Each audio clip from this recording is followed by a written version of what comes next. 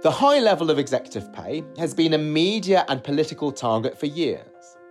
In the first week of this year, the UK's FTSE 100 CEOs earned more than the typical full-time worker will earn over the entire year. But are CEOs paid too much? Should they be paid less? But would that not cause them to leave for foreign firms or private firms? Executive pay, market or racket? These questions were at the centre of a recent event hosted by London Business School's Centre for Corporate Governance. High-profile international speakers from academia, business and politics joined us to discuss the current state of executive pay. The focus was on three principal themes: the level of pay, or quantum, the structure of pay, and whether it encourages long-term behaviour, and the process of pay setting, how boards make decisions on executive pay. Should these be changed? And if so, how? Dirk Genter, Associate Professor of Finance at the London School of Economics, opened the discussion. He presented an evidence-based perspective on the quantum of executive pay, controversially suggesting that the high levels of executive pay today can be justified in a number of ways. He highlighted the risks of attempting to reduce financial incentives for senior executives. I hope to have convinced you that, and you knew that already, that CEOs and other top executives are paid a lot and that it has increased a lot over the last 40 years. I also want to remind you and maybe ask you to not claim today that nobody can be worth £10 million a year. Because, yes, people can. It's not at all difficult to imagine a situation where somebody is worth £10 million a year. Because always remember, 1% of 10 billion is 100 million, right? So just because numbers are large doesn't mean they can't be justified. And economics suggests that CEO pay should be between two numbers. At a minimum, we got to pay the CEO as much as she could earn elsewhere. Otherwise, she's going to leave. Number two, we should not pay her more than her value added to the firm. Right, compared to what she adds compared to the next best candidate. Now, the truth also is this might be a pretty wide range. In a perfectly competitive market, these two things are one and the same. Right? Because we have this very large supply of super talented people out there who are competing for the job, and on the other side of the market, you've got these many firms who are competing with each other for the talents of these people, and then these outside options, what people can earn in other firms, ends up being exactly what their value added is. In reality, companies do hire from a relatively small pool of people, and different companies look at a very different pool of people, which means you don't have 100 candidates out there and you don't have 100 companies competing for the services of one executive. It's relatively small numbers on both sides. And that suggests that there might be a relatively wide range here in which corporate governance, CEO power, rent extraction might still be playing a role. At the same time, you do want to be very, very careful. If you force companies to go below that, you might be losing exactly that very, very talented executive, and you might be doing an awful lot of damage. But Professor Genter's comments ruffled some feathers among practitioners working with the investment and business community in an effort to ensure that capitalism serves society as a whole, not just the elites. Deandra Subia, head of responsible investment at Nest, said that you couldn't just look at CEO pay in a vacuum. She warned that the disparity of pay between those at the top and bottom of a company needs to be taken into account, or eventually the social backlash would be widely felt. She also talked about the importance of employee ownership schemes, which reward workers for company productivity and share price rises. This, she argued, could reduce the anger at CEO compensation. We've seen strong bull runs over the years from investment markets. And as a result of that, CEOs have been handsomely rewarded. But unfortunately, we don't think workers in those very companies and society at large have been rewarded just as much as the CEOs have been. Success is generated by all people in the company, including workers. So Nest very much takes a wider lens to this conversation, and it's really important that we put this in context of how pay is disseminated across the organisation, how workers are rewarded. It's all very well having extremely high pay, and yes, at times it may well be justified, but if those very companies aren't paying the living wage, for example, we have a very, very big issue with that. And are they justified? Like I just said, no, because we don't see the same kind of reward going to wider society. As I've just said, we've got nearly 9 million members. They are predominantly on low to middle incomes. The average salary of our members is £20,000. It's a huge reputational issue for Nest when we see these types of headlines making the press. The companies that our members are invested in pay out millions of pounds to those CEOs. It's very difficult to kind of, justify that and have that conversation with end members. And should it be reined in? I think it definitely should be made fairer. It should be better structured, and it should incentivise the right kinds of behaviours. I think what we've seen is that the way pay has been ratcheted up, it's actually incentivised wrong behaviours, and I think, again, that's a problem. Stefan Stern, former director of the High Pay Centre, also questioned the disproportionate pay gap between top executives and their workers. He said that a company's share price moves for many reasons, many of them outside the control of the CEO. He questioned the high levels of reward through bonuses that these top executives can currently access if certain share price targets are met, referencing one influential research paper which got a lot of traction. I'm a little bit more sceptical than Dirk, although I obviously have to accept the weight of the evidence he gave. I don't know if you've seen the work by Steve Young at Lancaster, a 10-year study into FTSE 350 performance, where he found, and the word he used I think was negligible connection between CEO pay and the performance of companies when measured by return on invested capital, which I think is probably a tougher measure than the share price-based rewards, total shareholder return, because share prices clearly move for a whole host of reasons, many of which, perhaps most of which, beyond the control of the CEO. Why, in that case, are we giving disproportionately large rewards to one human being called CEO when actually all these big decisions, if the governance is right, are being taken collectively? I do think leadership matters. I've written a little book about leadership. It's very important. I don't think it's necessarily quite as important as you were perhaps indicating. So, the Lancaster study, which was actually authored not just by Steve Young, but also by Wade Ali, although female collaborators too often get ignored, claims to show that there is no perceivable link between CEO pay and company performance.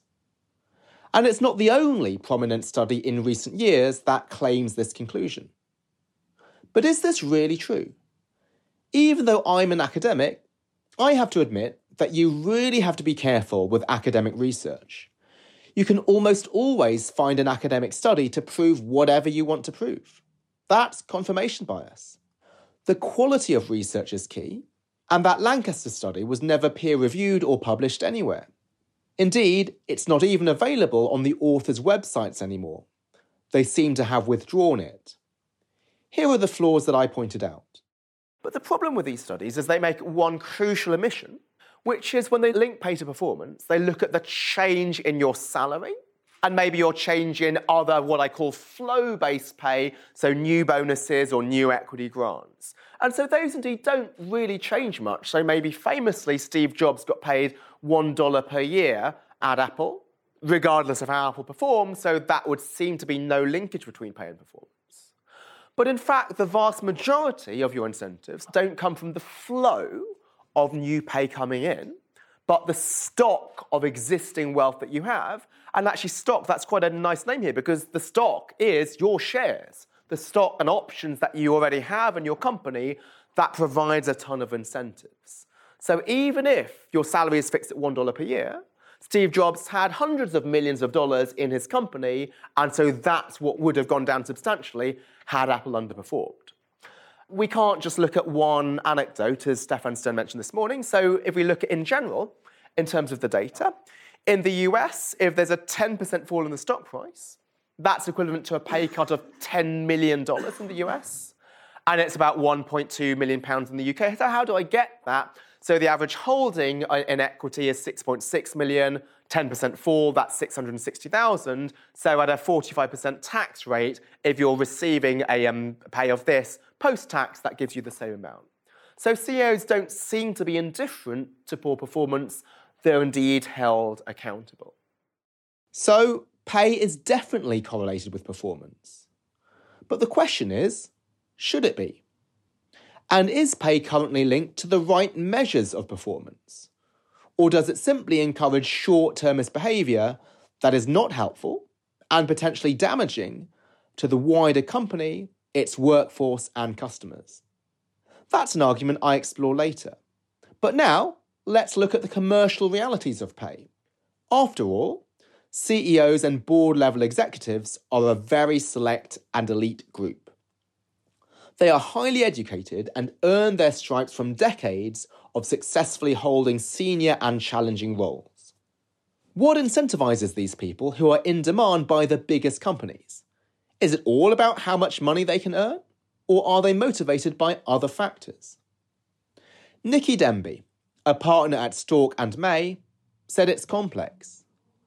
While she argued that few executives are solely motivated by pay, her comment suggests that competitiveness over pay levels with peers in other organisations is a big factor. I think the first thing I would bring to the debate is there is a very, very limited subset of people who are truly and exclusively motivated by pay. I call them coin-operated, but there are very, very few of those. Almost all of the people that I'm working with who are exclusively senior executives, that's the area that we specialise in, are interested in the next business challenge, the next problem to solve, the intellectual challenge. How will they thrive? What is the community of people they're going to be working with? Or what is the business challenge? So they're very much stimulated by the business challenge. When we get to the point of talking to people about the pay offer that's been made to them, they want to understand it because there are very different pay models in different organisations. In UK-quoted companies, for executive directors, we've conformed to a norm, but that is absolutely not commonplace deeper into businesses. They want to understand it, and they want to believe that they're being treated fairly. Non-executive director of the estate agents Foxtons, Alan Giles, agreed that intrinsic competitiveness of the types of people who operate at executive level puts pressure on pay levels. As chairman of the Remuneration Consultants Group, which was set up more than 10 years ago to develop and review standards with regard to the conduct and role of remuneration consultants, Giles has a long track record of executive and non-executive roles in the boardroom of the UK's largest businesses. This is what he had to say. In my experience, both having been a CEO and also been on boards and chaired remuneration committees for a number of years, most chief executives innately want to do a good job. So I think there's an element of a hygiene factor around the package. However, and there are a couple of caveats to this, I'm a great believer that you can't expect a chief executive or an executive director to be a good negotiator on behalf of the organisation and not be a good negotiator on behalf of themselves. So when it comes to that fateful time at a remuneration committee where you're talking about the chief executive's package, he or she is partially in negotiation mode. And secondly, I think most executive directors are innately competitive. And one of the downsides of transparency and disclosure is there is a lot of data out there, and not many people think of themselves as being below average. We'd only need to do a poll when we go around the room as to whether think they're above average or below average drivers, and they're all going to think they're above average. And equally, not many remuneration committee chairs think that their executives are below average, because if they did think that, they'd be doing something about it and they'd be moving those executives on. So I think there are a couple of downsides of the extreme transparency that we've brought in with the disclosure. Well, there might be the commercial reality of setting executive pay to attract what a board perceives to be the best talent for a business. But that is unlikely to mute the rising anger at that high level of management rewards, especially with increasing examples of executives rewarded even when their businesses are visibly struggling, and even accused of directly being responsible for their collapse. Rachel Reeves, Labour MP and chair of the House of Commons Select Committee for Business, Energy and Industrial Strategy, has been campaigning for many years for government initiatives to address rising income inequality and close the wealth gap in the UK. She was not sympathetic to executives concerned about the fairness of their pay plans, asking, what about fairness for ordinary workers whose wages haven't risen in years? I think fairness is the key issue, that people should be rewarded for doing a good job, but that also goes for ordinary workers doing their jobs.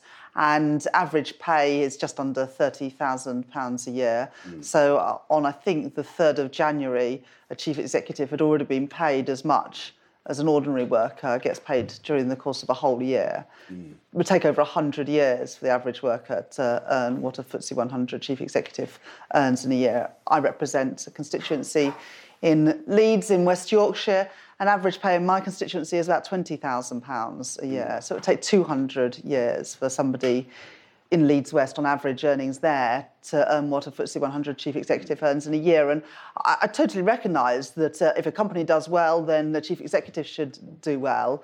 But what about the ordinary people who work for those businesses? Because actually the success of a company depends not just on one man, and usually is a man at the top of that business. It depends on everybody pulling their weight and doing their best.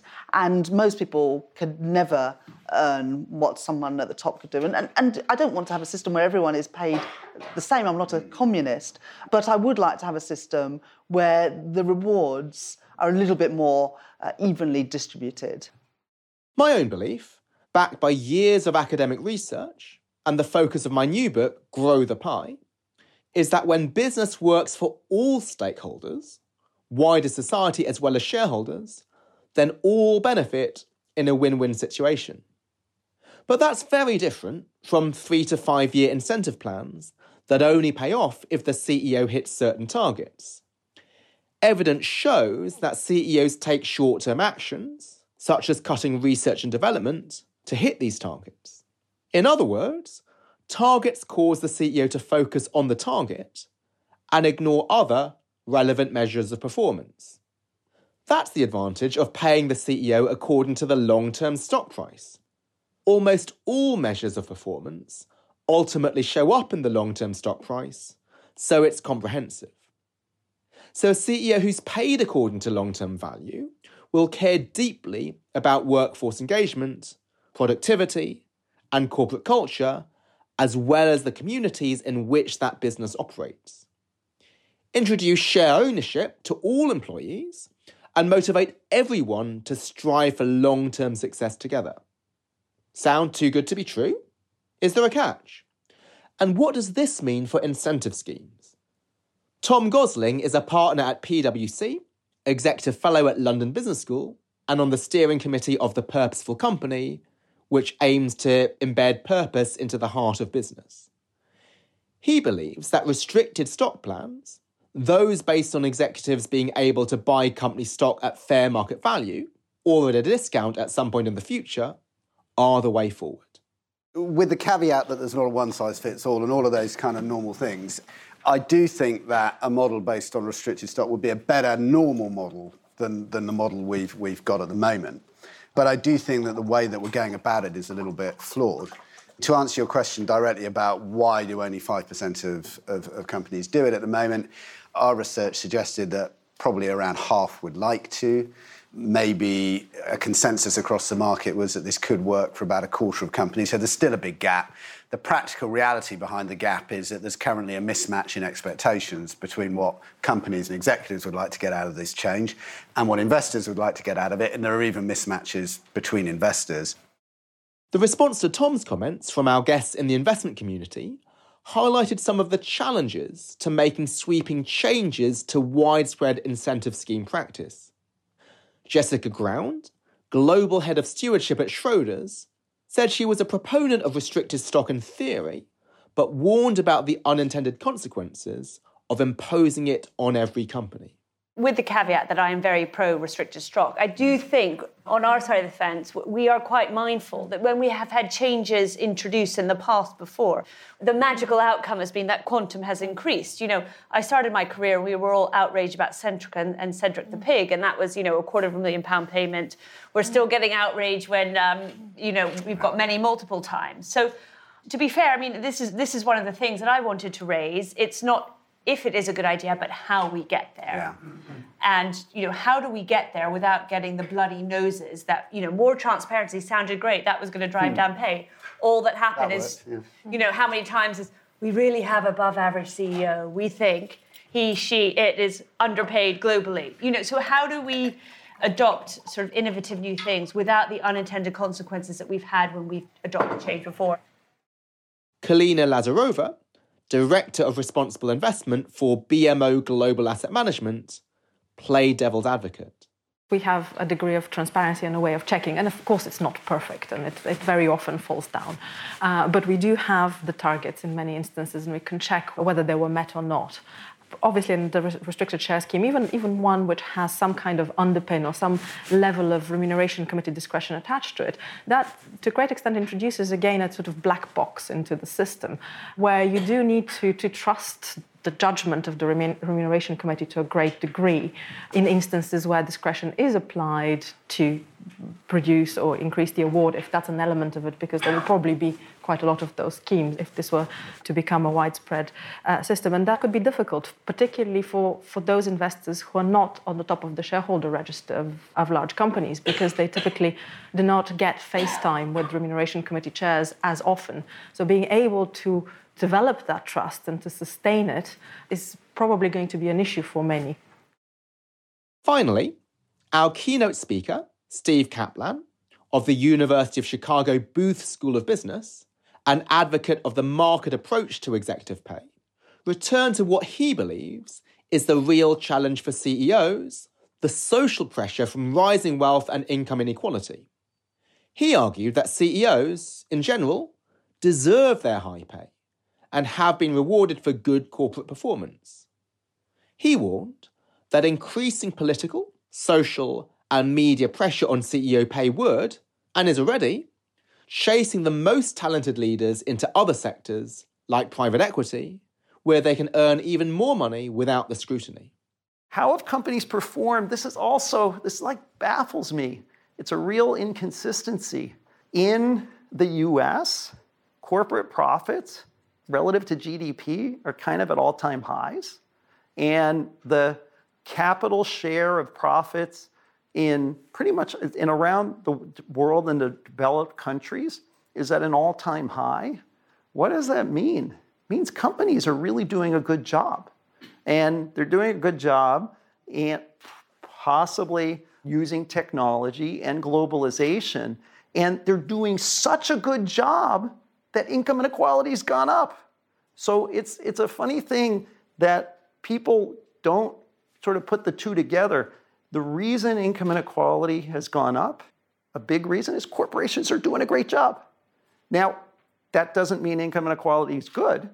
It becomes a real problem, particularly, I think, in the middle class who's been hurt by technology and globalization. And that's the problem that is very hard to solve, that Rachel was unhappy about, and rightfully so. I'm not sure what the solution is, but it's not that corporations are doing badly. It's actually because they're doing so well. So, summary, 3 perceptions. CEOs are paid more and more. They're not paid for performance. Boards don't penalize CEOs for poor performance. Those are all false, and these are true facts. And the real challenge is that I think you've got this market for talent that pushes rewarding the top people a lot, and that has these pay levels very high. It's in the US, it's obviously here. And you've got this rise in top incomes and inequality, but you've got these high pay levels which are very visible. You have the examples of bad behavior, and the lackluster gains for the middle class create this real criticism, and it is a real challenge. So if you're a public company now, you've got to pay enough to retain or hire the talented people. You got to pay for performance, but then you've got to stay within the outrage constraints and your shareholders, and it's really hard. And I think that's part of the reason private equity has been picking up share, is because they can operate a little bit under the radar or do things or not get hit by all this. Paul Coombs, chair of the London Business School Centre for Corporate Governance, summed up. He said that, on balance, the evidence seemed to suggest that pay is more driven by market than racket. However, he acknowledged that, even if the economics of pay are justifiable, the high levels executives can earn is socially divisive, probably more so in Europe than in the US.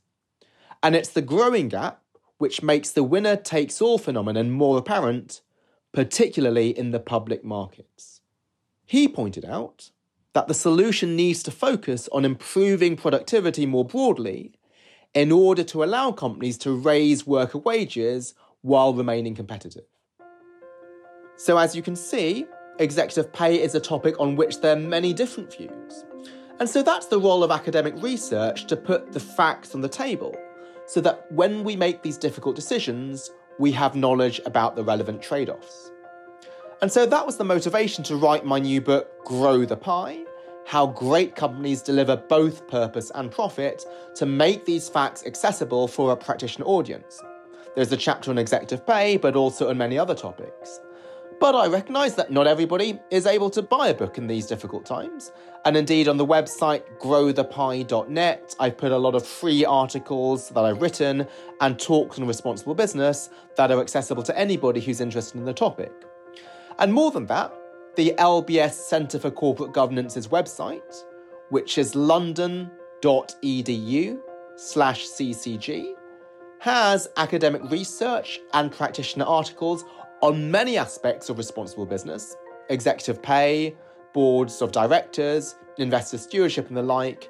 And I hope that whatever your focus is in terms of corporate governance, whether you're an investor, a policymaker, an executive, or a citizen just interested in this topic, that some of this material will be of interest to you. Thank you very much for listening.